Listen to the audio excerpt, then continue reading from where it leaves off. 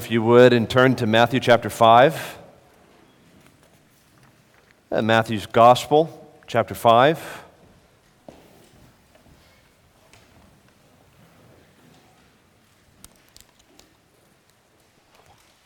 We continue this morning in our series of sermons in Matthew's Gospel. We have arrived at a crucial section of the Gospel and of the entire Bible that's often referred to as the Sermon on the Mount. I introduced the sermon a couple of weeks ago. We return to our study in the sermon now, and the plan is to spend several weeks, even months, in this sermon, as it is so full of rich truth and encouragement and instruction for the Lord's people. This morning, I just want to read the first 3 verses of Matthew chapter 5. Please follow along as I read. Matthew chapter 5, beginning in verse 1. Seeing the crowds, he, that is Jesus, went up on the mountain, and when he sat down, his disciples came to him. And he opened his mouth and taught them, saying, Blessed are the poor in spirit, for theirs is the kingdom of heaven. Let's pray once more.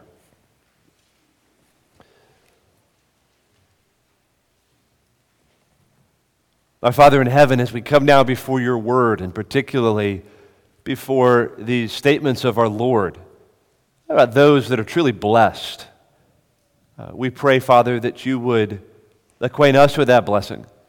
We pray, Father, that you would teach us true poverty of spirit, and you would give to us the kingdom of heaven. Help us to understand your word, and help us more to live it. We pray in Jesus' name. Amen. If a particularly artful and thoughtful and biblically informed director wanted to portray the Sermon on the Mount in a film, in a movie, imagine that one of the scenes might have gone like this, that we would see Jesus, that he would, seeing the crowds, ascend on a mountain, that he would take his seat. We'd see him calling his disciples to himself. Maybe the crowds are kind of forming an outer ring, the disciples an inner ring. And then we would see that he opens his mouth, about to teach them. But before he utters a word, the screen would go dark for a few moments, and then we would see superimposed on the screen these words, a millennium and a half earlier, on the plains of Moab. And then a new scene would begin. And we would see not now Jesus on the mountain, but we would see Moses before the Israelites. And we'd see him say these words, which are recorded in Deuteronomy 18, verse 15, as he prophesied. He said this, the Lord your God will raise up for you a prophet like me from among you, from your brothers. It is to him you shall listen. I will raise up for them a prophet like you from among their brothers, and I will put my words in his mouth, says the Lord, and he shall speak to them all that I command him. You see, 1,500 years or so before Jesus gave the Sermon on the Mount, spoke this lofty teaching, gave the precepts of the kingdom, it had been foretold that he would come, that there would come one day a prophet greater than Moses, a kind of new lawgiver, who would come standing in God's stead. God would give to him commands, certain words that he was to convey to the people. And the response of the people is they would hear him. They would listen to him. They would acknowledge that this is indeed the prophet of God, the Word made flesh, that this is indeed the King who has come to give us the royal law. And indeed, friends, as we read the Sermon on the Mount, I think what is so striking is Jesus' authority. He doesn't say, thus saith the Lord. What does he say? He says, I say unto you. In fact, this is the impression that was left upon the crowds, his hearers. We read at the end of the Sermon on the Mount in Matthew 7, verse 28. And when Jesus finished these sayings, the crowds were astonished at his teaching. For he was teaching them as one who had authority, and not as their scribes. The scribes were the interpreters of the law. They might have been people like myself who would stand up and preach sermons. But the people who heard Jesus preach and teach assessed a qualitative difference in the way he spoke and the way other human men spoke, like the scribes. In fact, in another place, in John chapter 7, on another occasion, we have recorded there Jesus in Jerusalem at the Feast of Booths, also called the Feast of Tabernacles. And he's speaking there, he's teaching there. We read in verse 37, on the great and final day of the feast, Jesus stood up and he says, "If anyone thirsts, let him come to me and drink. Out of his heart will flow rivers of living water." There had been sent to that feast certain officers who were supposed to arrest him. They were sent there by the high priests and the Pharisees. And the officers are there hearing Jesus speak. And they return empty-handed to the high priests and to the Pharisees. And they say to them, "Why didn't you make the arrest? He was right there. You had him. Why didn't you take Jesus into custody?" Do you remember what the officers said? They said, "No man ever spoke as this man." In other words, you didn't see what we saw. You didn't hear what we heard. This man spoke as God, and we dare not take him into custody. Jesus spoke with such striking authority. As we begin our exposition of this sermon this morning, I encourage you to watch for this, to observe this, the extraordinary authority with which Jesus speaks. Now, briefly, by way of review, I want to remind you of 2 points we considered last time with respect to this sermon, 2 weeks ago when we began the series in the Sermon on the Mount. Just 2 points that we considered in that sermon. First of all, I just want to remind you, and I'll seek to remind us regularly, that the Sermon on the Mount is a sermon for disciples about discipleship.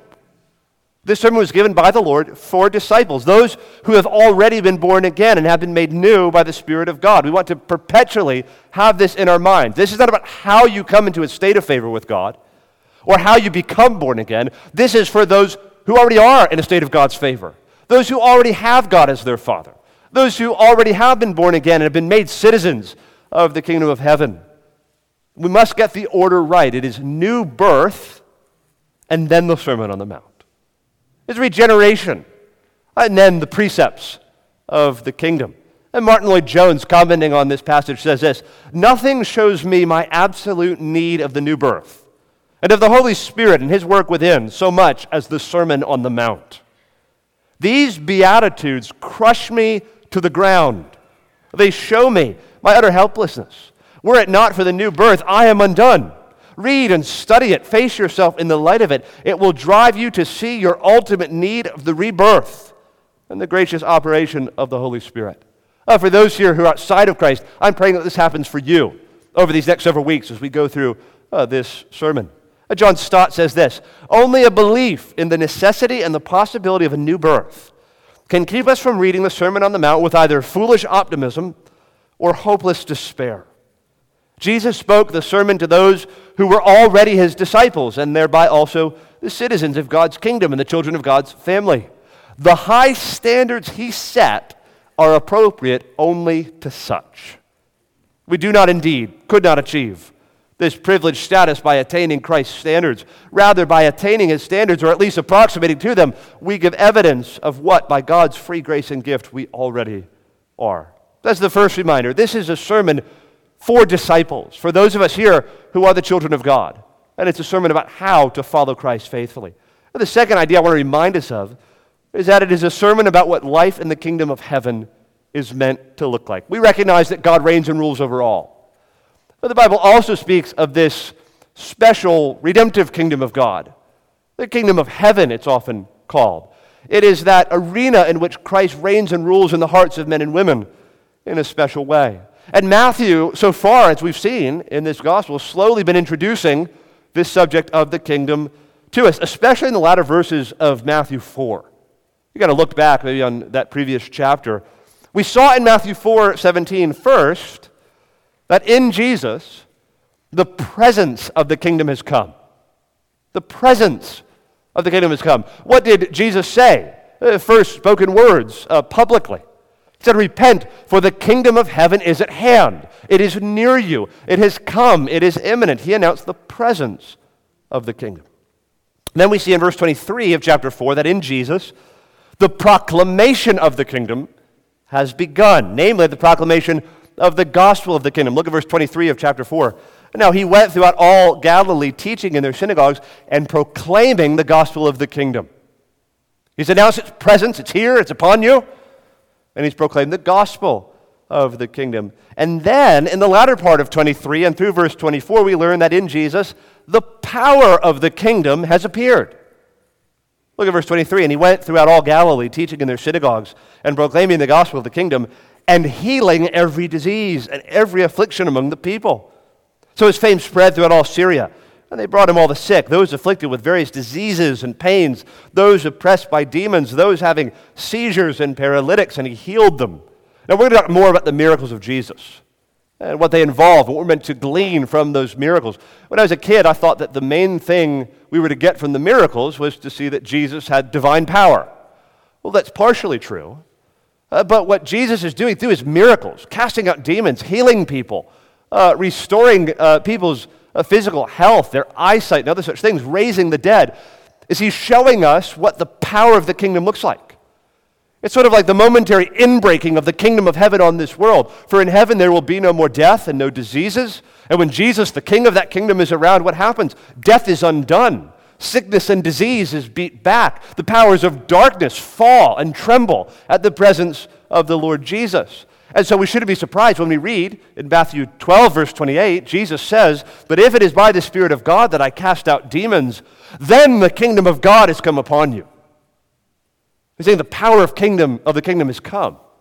In these miracles I'm doing, I'm displaying that this kingdom comes with a kind of power.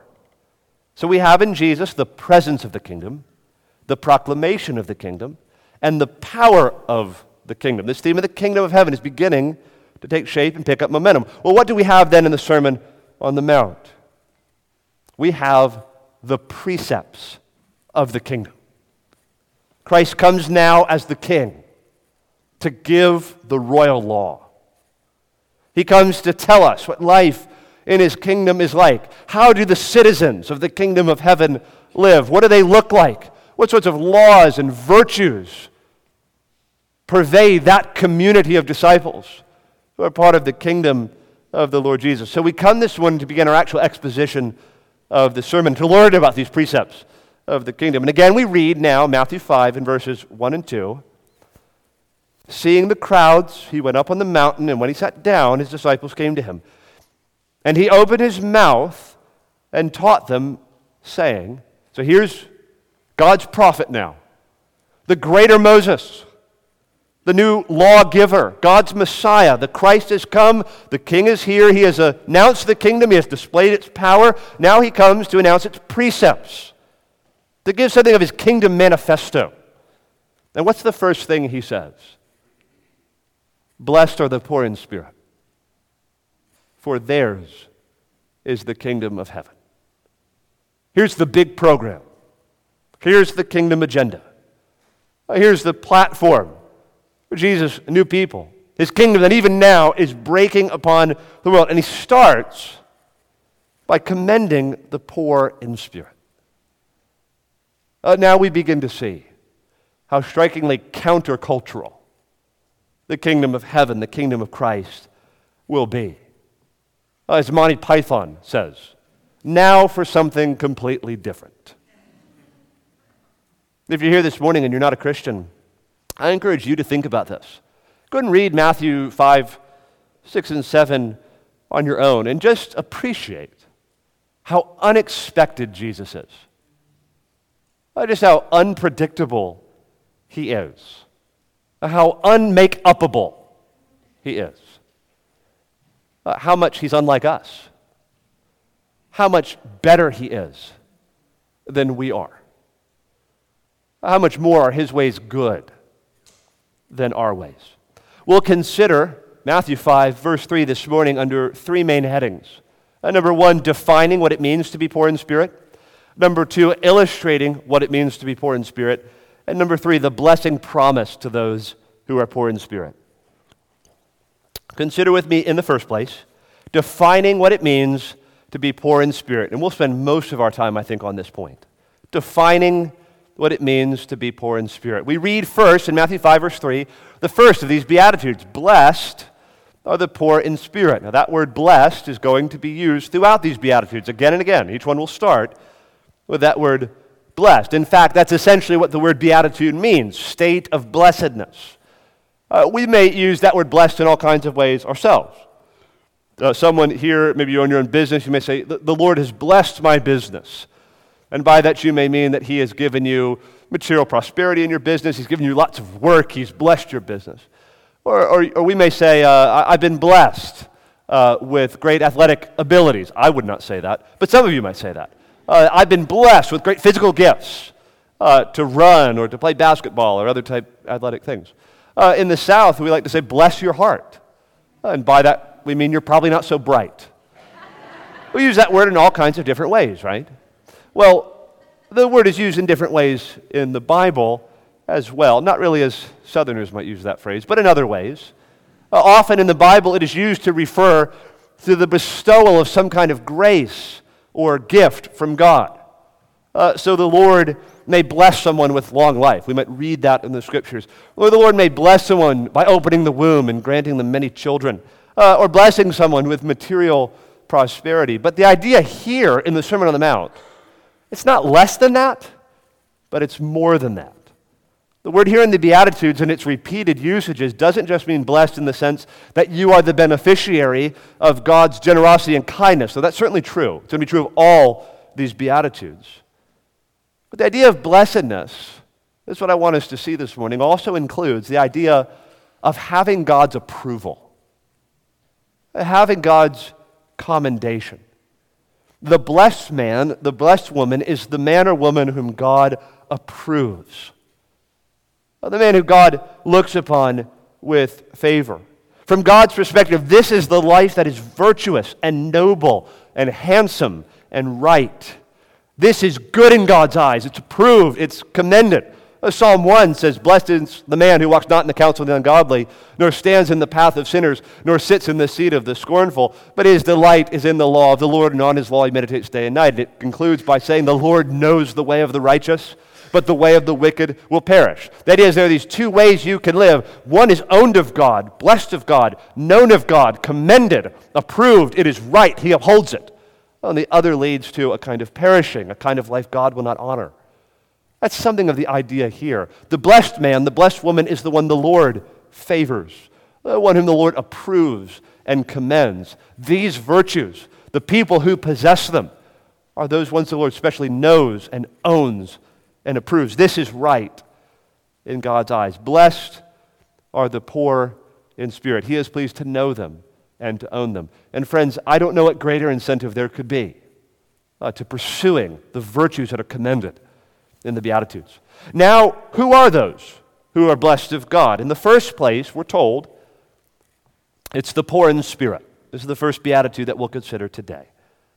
We're told it's the poor in spirit who are blessed. What does it mean to be poor in spirit? Well, I begin by telling you what it does not mean. Okay?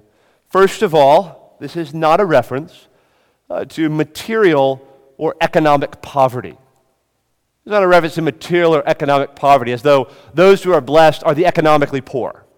Or if you make below a certain income, or if you're paid minimum wage or something like that, if you live month to month, you're blessed of God. It's a good thing not to have money or things. It's a good thing to be economically poor. That's not the idea at all. Now, hopefully that's obvious to most of us, but there are kind of errant theologies afoot that will teach that. So like liberation theology will teach there's a kind of inherent virtue in being economically poor, materially poor. The social gospel will teach that the economically poor are in a special state of favor with God. There are even some today who buy into kind of social justice-y kind of language and will act as though, well, if I make very little and I have very little, that means I'm necessarily more pious or somehow more in close proximity with the Lord's favor. That's not true at all from a scriptural standpoint. David says in Psalm 34, this poor man cried to you, and you delivered him from all of his troubles. He's not saying this man who makes minimum wage, or this man who's below the poverty line. He's talking about a condition of heart, a condition of spirit. So the last thing I would want, we have members here, you might qualify as far as our nation is concerned as poor or maybe you've been poor in the past, the last thing I would want you to believe is that your material or economic poverty puts you in closer proximity to God by virtue of just being poor. I'd say the same thing to those among us who are rich. Having lots of possessions, having lots of degrees, having lots of worldly achievements doesn't necessarily place you in God's favor. I know what we're talking about here is a condition of the heart. Secondly, this is not commending, when we read blessed are the poor in spirit, it's not commending a posture of timidity or weakness of spirit, or being somehow doubtful or fretful or spiritually obsequious. It's not a kind of groveling, sniveling sort of self-loathing.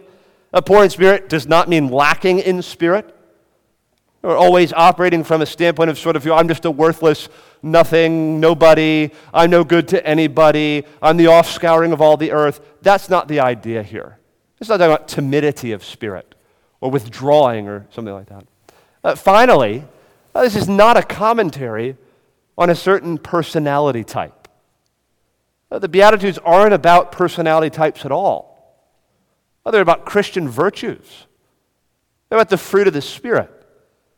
They're about the kind of character that should mark the people of God. They're about virtues that transcend personality. And maybe this is obvious, but I think it's a point that we need to hear, especially within a culture that is kind of obsessed with personality tests. We have the Myers-Briggs and the Enneagram and the Big Five and the Clifton Strengths thing. We often take those sorts of personality tests as sort of a prescriptive kind of diagnostic of who we are. And sadly, people will often use those personality tests to sort of set their moral ceiling. Oh, because I'm an ISTJ or an Enneagram 3 or whatever, that means that I am not very rational.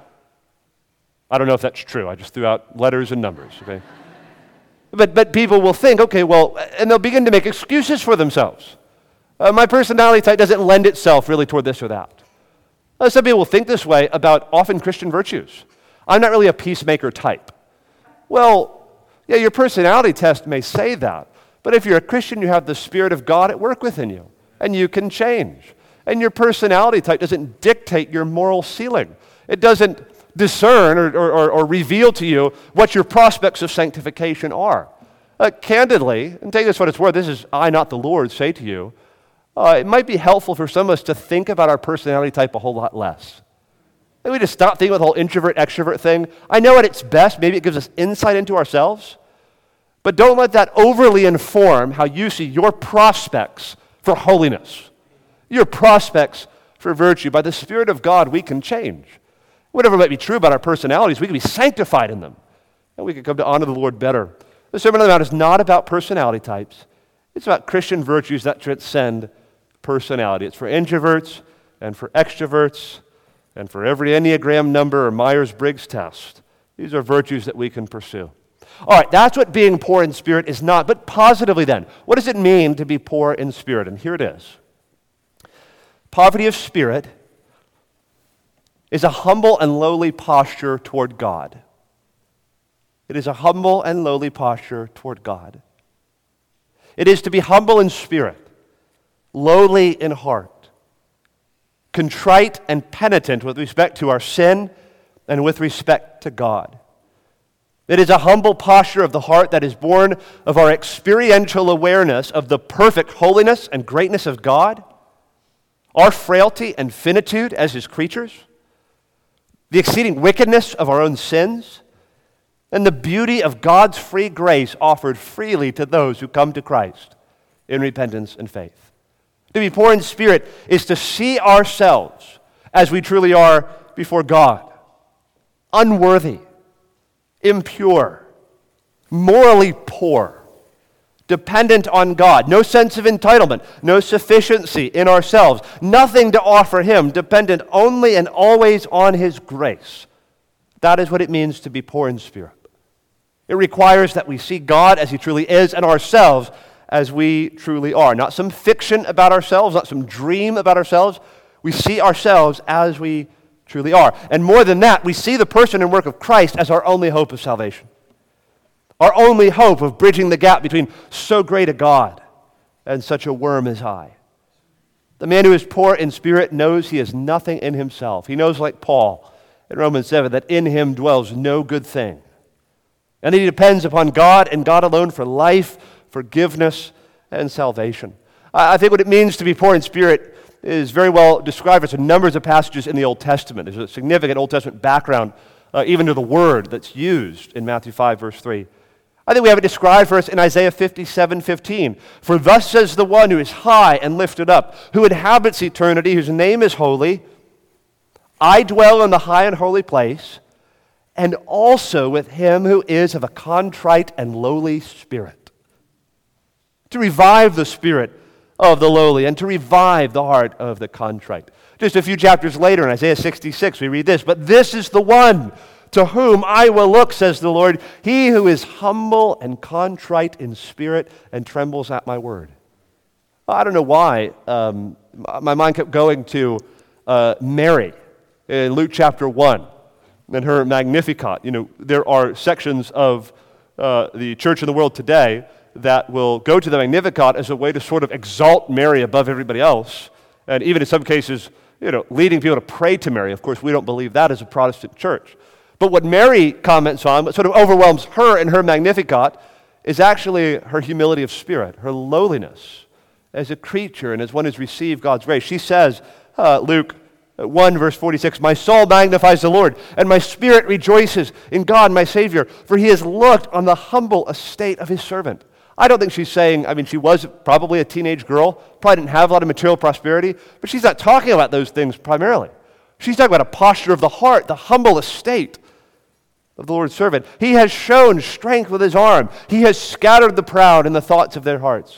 He has brought down the mighty from their thrones and exalted those of humble estate. He has filled the hungry with good things, and the rich he has sent away empty. All these passages, I think, help us understand something of what it means to be poor in spirit outside of Scripture. I think the very best description that I have ever read, at least, of what it means to be poor in spirit is contained in the words of Augustus Toplady's great hymn, Rock of Ages. He says, nothing in my hand I bring, simply to thy cross I cling. Naked come to thee for dress, helpless look to thee for grace. Foul I to the fountain fly, wash me, Savior, or I die. That's a good description of the man or woman who is poor in spirit. Little by little, through pastoral wiliness and subterfuge, I'm trying to get our church to really love the hymn, Jesus, Lover of My Soul. It's not so much a well-known hymn anymore today, but it's a beautiful hymn. Beautiful hymn. We sing it here every now and again. I always try to get us to sing it a cappella. I don't know, that kind of helps sometimes. And the reason I want us to love that hymn is because I want us more and more to love and pursue the posture of the third verse of that song that says this, Thou, O Christ, art all I want. More than all in thee I find. Raise the fallen, cheer the faint. Heal the sick, and lead the blind. Just and holy is thy name. I am all unrighteousness. False and full of sin I am. Thou art full of truth and grace. That's something of what it means to be poor in spirit. Naked I come to thee for dress. Helpless I look to thee for grace. I wonder, friend, does that describe your view of yourself? Does that describe how you came in here this morning? Do you ever feel this way in your own private devotions at home as you're reading the Word and praying to God, or while singing God's praises as we have this morning, or in coming to the Lord's table? Friends, this is the essence of the man or woman who is poor in spirit. I am nothing without God. I am nowhere without His grace. The essence of poverty of spirit is a humble, lowly, upward-looking hope to God. I know in my heart, in my spirit, how poor and wretched and needy I am, and thus I come to God as a spiritual beggar. This is the one we read who is blessed and approved and honored in God's eyes, and to such belong the most grand and glorious rewards. Now, I hardly need to say this, but you notice, don't you, how much this perspective flies in the face of our rampant sort of self-esteem culture. You recognize this, right? Everything culturally and socially, in marketing and in advertising and entertainment and social media, all these sorts of things, you are being encouraged to have the highest possible sense of self-worth, self-sufficiency, self-esteem, self-confidence. You are number one, and people who have discounted you, who don't think you're number one, well, you need to just cut them out of your life. So you hear it in the commercials. Don't you deserve to spend your money the way you want to spend it? Well, come to our brokerage firm. Don't you deserve a vacation? Well, call this number today. Even in social media, I know not everybody's on social media, but if you make your Facebook profile or your Instagram profile, or I don't know if those are still popular, if they're popular in my generation, you will see them sort of trying to trump you up as much as possible. So you can kind of customize all these little features of who you are and sort of put forward, let's be honest, a kind of fiction about ourselves. It was funny, I forced myself to watch a few episodes of the Netflix documentary on Prince Harry and Meghan Markle. I'm an Anglophile, and as such, Meghan Markle is kind of public enemy number one to us, okay? Because she disrespects the institution. Well, and it's interesting, Meghan Markle was talking about how she was going to get to know Harry, Prince Harry. And she says, I didn't want to just know what people are saying about him. If you really want to know a person, you go to their social media profile. That's where you really find out who they are. That's the exact opposite of where you go. That's where all the projection happens. That's where I got it trumped up as sort of this great and spectacular person. I can crop all the photos. I can only include the things about myself that I think are praiseworthy and attractive, and I can leave out all my baggage. This is the way our culture encourages us to think about ourselves. And there are lots of people living out a kind of fiction online about who they are. In all of it, you're encouraged to think that you are the best possible thing since sliced bread, that your self-esteem and your self-worth are the most important things that you have. They should be at the highest possible pitch at all times. And if ever you stray from that view of yourself, you need some kind of therapy or something like that. I just think of this, friends. No one puts the Beatitudes on their job profile. You're not going to find it on LinkedIn. And no one's going to stipulate these virtues in a job interview. You know, what are some of your strengths? Well, I'm poor in spirit. I mourn. I'm given over to mourning. I'm very meek, and I'm sure that's something you're looking for. I am ready to be persecuted for righteousness' sake. In fact, if someone strikes me on one cheek, I turn to him the other. I have the tendency, if someone wants to go with me 1 mile, I go with him 2. And if he takes my cloak, I give him my tunic also. You see, none of these things are things that the world values. If we're going to live in this way, we must expect this is countercultural. The Lord is playing a different kind of game here. He's playing chess as the world is playing checkers. He's calling us something higher and better and purer and more good than these false and fake-o virtues that our culture offers to us. And this, sometimes you'll hear this in the way the gospel is preached today, to accommodate the way in which people think about their self-esteem. I've talked about this before, but so often the way the gospel is offered, it's kind of in a way to kind of trump up our view of ourselves. So it's all about, do you feel discounted? Do you feel unworthy? Do you feel that people have put you down? Well, Jesus won't do that to you. He sees that you're worthy. Oh, he sees how great you really are, and he wants you on his team. Friends, is that the gospel? I don't think so. The gospel, if it is the gospel, will first humble us and will reveal us, expose us to ourselves, and finally, maybe for the first time, tell us the truth about ourselves, that we are broken and sinful and frail and needy. We are naked in need of dress. We are helpless in need of grace. We are false and full of sin. God alone has grace for us. Now, don't misunderstand this. This is not the Lord taking some kind of pleasure in watching people grovel in self-loathing and self-hatred. That's not what this is at all. The Lord wants to see us as poor in spirit. wants us to see ourselves as poor in spirit in order that he would save us. He encourages us in Isaiah 57:15 to pursue a lowly and contrite spirit, that he might revive the spirit of the lowly. Revive the humble and contrite in spirit. He humbles us to raise us up and to lift us up and to bring us into a truly blessed state. It's kind of like someone who has cancer. If someone actually has a cancer diagnosis, you don't try to hide that from them.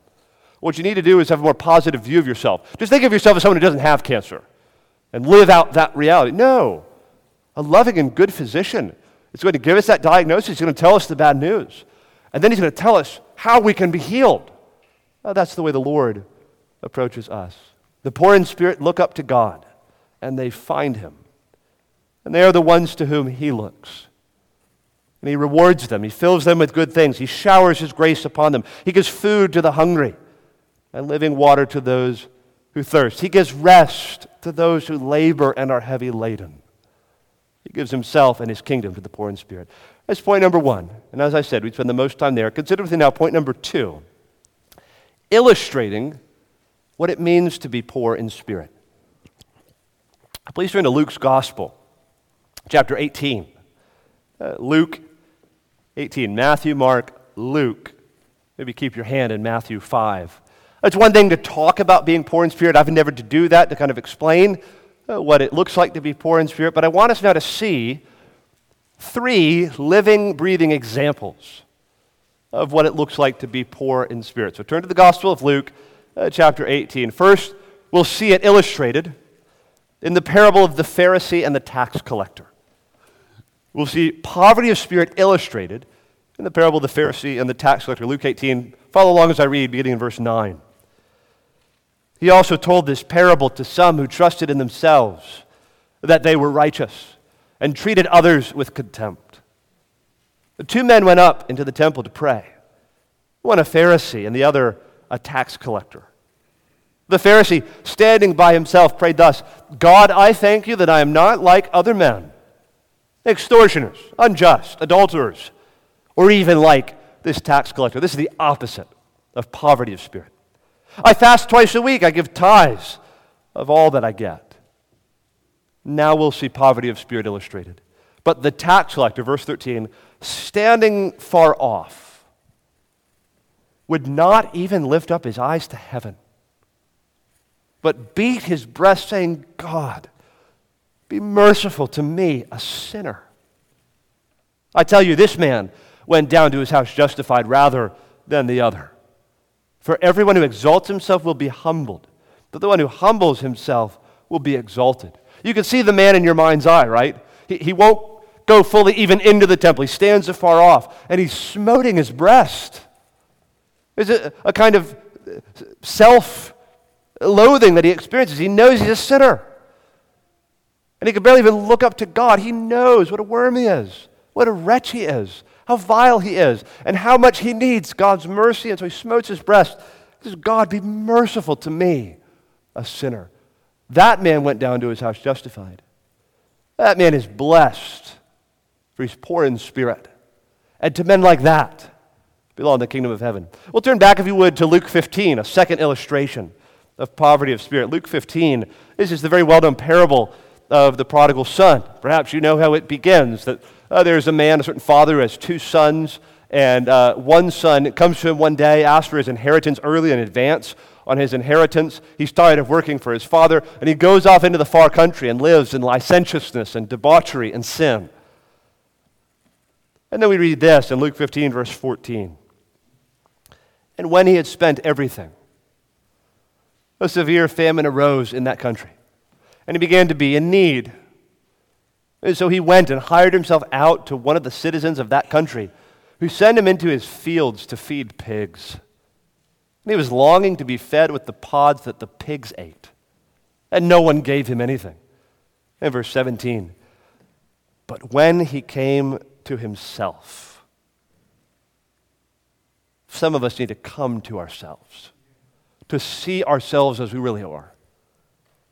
But when he came to himself, he said, how many of my father's hired servants have more than enough bread, but I perish here with hunger. I will arise and go to my father, and I will say to him, Father, I have sinned against heaven and before you. I am no longer worthy to be called your son. Treat me as one of your hired servants. And this is what he does. You know the story. He's coming toward his father. His father's on the front porch looking out for his son. He sees him even afar off. He runs after the son and embraces him. And the son makes this confession, I'm not even worthy to be called your son. Would you maybe, though, consider making me like a hired servant? What does the Lord do? What does the Father do? Who's the picture to us, the Lord? He kills the fatted calf. He puts a robe on him. He honors his contrition and his poverty of spirit.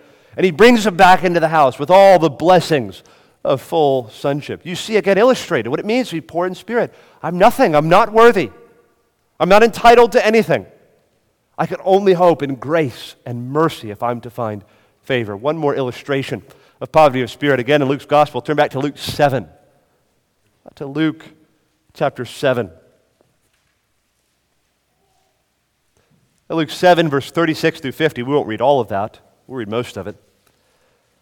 It's the kind of passage we should read regularly to orient us to the greatness of the gospel, the greatness of our sin, and what God has done in his mercy to make a way of forgiveness for us.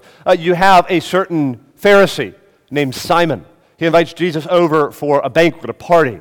And Jesus, we gather, was kind of like the honored guest. And it seems to be Simon's expectation that Jesus would really honor Simon, the Pharisee, that he would somehow be chuffed by the invite and would commend Simon. We read this in verse 38. Standing behind him at his feet, weeping. I forgot a little bit of context. A woman enters the house somehow. Read of her. Standing behind him at his feet, weeping, she began to wet his feet with her tears and wiped them with the hair of her head and kissed his feet and anointed them with the ointment. Now when the Pharisee who had invited him saw this, he said to himself, if this man were a prophet, he would have known who and what sort of woman this is who is touching him, for she is a sinner. Isn't that amazing? They assumed if he knew she was a sinner, he wouldn't want to be around them. And Jesus answering said to him, Simon, I have something to say to you. And he answered, say it, teacher. Verse 41. A certain moneylender had two debtors. One owed 500 denarii, a denarii is a day's wage, and the other 50. And when they could not pay, he canceled the debt of both. Now which of them will love him more? Simon answered, the one, I suppose, for whom he canceled the larger debt. Then he said to him, you have judged rightly. Then turning toward the woman, he said, Simon, do you see this woman? I entered your house. You gave me no water for my feet, but she has wet my feet with her tears and wiped them with her hair. You gave me no kiss, but from the time I came in, she has not ceased to kiss my feet. You did not anoint my head with oil, but she has anointed my feet with ointment. Therefore I tell you, her sins, which are many, are forgiven, for she loved much. But he who is forgiven little loves little. And he said to her, your sins are forgiven. Then those who were at table with him began to say among themselves, who is this who even forgives sins? And he said to the woman, your faith has saved you. Go in peace. What's the picture here? One individual who was self-righteous, confident in himself, that he had all that was needed, all the prerequisites to be the Lord's favorite. Here's a woman who has nothing, not assuming anything. And she falls on her face. She weeps over Jesus' feet. She washes his feet with her tears, with her hair. And Jesus recognizes she's the one who's forgiven. She knows, she sees herself for what she is. She knows that she's a sinner. And she knows in Jesus only is there salvation for her and forgiveness for her. And it is her faith in such a Savior that makes her well. My friend, do you see yourself as the publican, the tax collector, as the prodigal son, as the woman who was forgiven much? If you don't, you probably don't know much about what it means to be poor in spirit. I'll tell you one of the best ways you can test this in your own heart. Do some self-examination. Just think to yourself about the most deeply held narratives that you believe about yourself? The kind of narratives we construct of our lives, sort of interpretation we do on our lives. Think of your most deeply held narratives and ask yourself, are you always the good guy? Are you always the protagonist? Always the noble victim in the narratives you construct for yourself? Are you ever the villain? Are you ever the antagonist in need of redemption? Are you ever the one who has failed God and failed others? Or are you always the righteous one? Always the one who's being discounted? Always the hero of the narrative? Or do you see in your life the ways you have failed God and man? Have you ever seen yourself as the villain in the narratives you believe about yourself? The common trait of these three cases from Luke's gospel that I've set before you is that they all saw themselves at some point as the villain, as the antagonist, not as the noble hero, but as the villain that needed to be redeemed, as the criminal who needed mercy, as the sinner who needed to be saved. All of them understood what it was like to be poor in spirit. All right, thirdly and finally now. Number one, defining what it means to be poor in spirit. Number two, illustrating what it means to be poor in spirit. Thirdly and finally, the blessing promised to those who are poor in spirit. Blessed are the poor in spirit, for theirs is the kingdom of heaven. Friends, I'll tell you, the joys of being poor in spirit are many. You won't live your life with a sense of entitlement all the time. You'll go through life being much more graceful and gracious. For the poor in spirit, the glass is always half full and life is sweeter. You will be perpetually surprised by grace and not by sin. You will usually have more joy than most other people who don't see themselves and God aright. But Jesus doesn't go to any of those things as the great reward of being poor in spirit, as true as all those things are. He says, blessed are the poor in spirit, for theirs is the kingdom of heaven. To them belongs that arena in which God dwells, where his gracious and benevolent reign and rule overshadows all. It is the poor in spirit who become citizens of his kingdom. They become his peculiar people, a people for his own possession. It is the poor in spirit who are made the special and loyal subjects who he delights to bring near. They are the ones who are brought under the gracious and loving reign and rule of the Lord Christ. And those who are poor in spirit are entitled to all the blessings and gifts and rights and rewards of citizenship in the kingdom of heaven. They are the ones granted passage in the courts of splendor and access to the king's banquet table. They are the ones given the king's rich food and wine and all his good things freely to enjoy.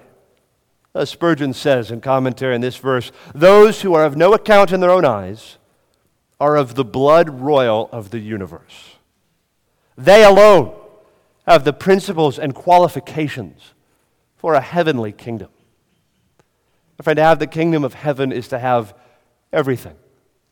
And most of all and best of all, it's to be given access to the King himself, to sit at his feet, to love him, to adore him, to worship him, and to know him. And better still, to be known by him. To enter into fellowship and communion with the King, who so graciously elevated beggars outside the court, to sit now at his royal table, to enjoy all his blessings and all his gifts. Christ will give himself to all those who are poor in spirit, and with himself all of his blessings. As Isaiah said, God will dwell with him who is of a lowly and contrite spirit, to revive the spirit of the lowly, to revive the heart of the contrite. And this citizenship in the kingdom, this access to God in Christ, which is granted now in the present, we are experiencing that blessing now in a real way. It will be experienced in all its fullness and bounty and majesty and glory when Christ comes again. And we who are the poor in spirit are welcomed into the everlasting kingdom of our Lord and of his Christ. Well, he will reign forever and ever, and we with him. Blessed are the poor in spirit, for theirs is the kingdom of heaven. I close with this question. How can you become poor in spirit? Hopefully we understand better what it means to be poor in spirit. Maybe you're asking, well, I want to be poor in spirit. I want to know the blessing that comes with being poor in spirit. I certainly want to inherit the kingdom of heaven. How can I become poor in spirit? Well, my friend, you're asking for something that God alone can give you. We can sort of dredge this up in ourselves. God must make us poor in spirit. He must show us certain things. He must work certain graces within us. But I can say this. Typically, if God is to make a man or woman poor in spirit, He will do three things. Number one, He will bring you to think more on God, particularly in His glory, His majesty, and His holiness. God always appears greatest to them who are poor in spirit. It is they who have the highest thoughts of God and are most in awe of His splendor and His greatness and His transcendence. One of the things God will do if we are to be poor in spirit is He will acquaint us with Himself, His greatness, and His glory. Secondly, He will bring us to think more of our own sinfulness and unworthiness. And my friend, the gospel is not given in the first instance to give you a higher view of yourself. It's given to humble you and to give you an accurate view of yourself as a sinner. Of course, the effect of the gospel in those who believe is to raise them to higher experiences of glory and joy and immortality than we ever thought possible. My friend, if you're a believer here this morning, and I could somehow bring to you now an image of yourself, a manifestation of yourself from 10,000 years from now, you would be tempted to worship yourself. That's the glory that awaits all those who are in Christ. But the gospel in the first instance doesn't trump up our self-esteem. It tells us the truth about ourselves. If God is to make you poor in spirit, He will bring you to see yourself as a needy, frail, vile sinner, always and at all times in need of His grace. He will expose you to yourself in all your sinfulness and unworthiness. And that leads to the third thing He will typically do if He's to make a man or woman poor in spirit. He'll give them higher views of God, lower views of self. Then thirdly and finally, He will bring us to think more on the greatness of grace and the sweetness of Christ, who receives all those who are truly poor in spirit. Those who are poor in spirit are not those without hope. They are the only people with hope. They see themselves as humble, lowly, sinful, needy, and they look upward to God for grace and mercy in Jesus Christ. The woman who was forgiven much, she knew where to go. Poor in spirit as she was, she came to Christ who could save her, who could forgive her. The publican who stood outside the temple courts and smote his breast, he knew, if I'm to have any mercy at all, I must go to the Lord and ask for it. Yes, He is so great and glorious and majestic. Yes, I'm a worm, a sinner. But there's plentiful redemption and grace, my friend, to be found in Christ. If the Lord will make us poor in spirit, He will revive in us hope that we can be saved through Jesus Christ. And so I say to you now, if you're here this morning, you're not a Christian. I'm not aiming primarily to help you today to have better self-esteem. That wasn't a goal I came with this morning. But rather out of love, I would prefer that you see yourself as you are. That you might know that if you come to the Lord a needy and broken sinner, He'll receive you and He'll save you. That if you are given to experience something of this poverty of spirit, knowing that you are naked and foul and empty with nothing to offer God, those are just the sort of people He's pleased to save, to forgive, to revive, to make blessed. To such ones He will give the kingdom of heaven. Let's pray together.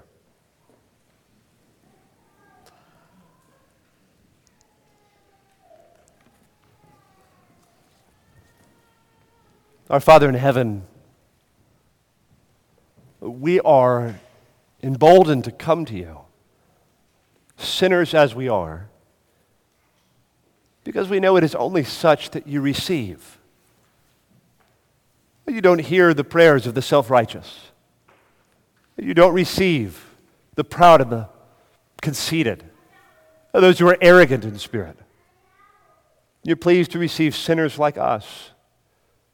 You're pleased to receive the humble. You're pleased to receive the contrite. You're pleased to receive those who have seen the wickedness and darkness of their own hearts.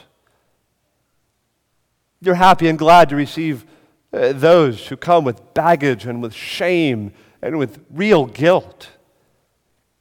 And to such, you're pleased to give grace, mercy, forgiveness.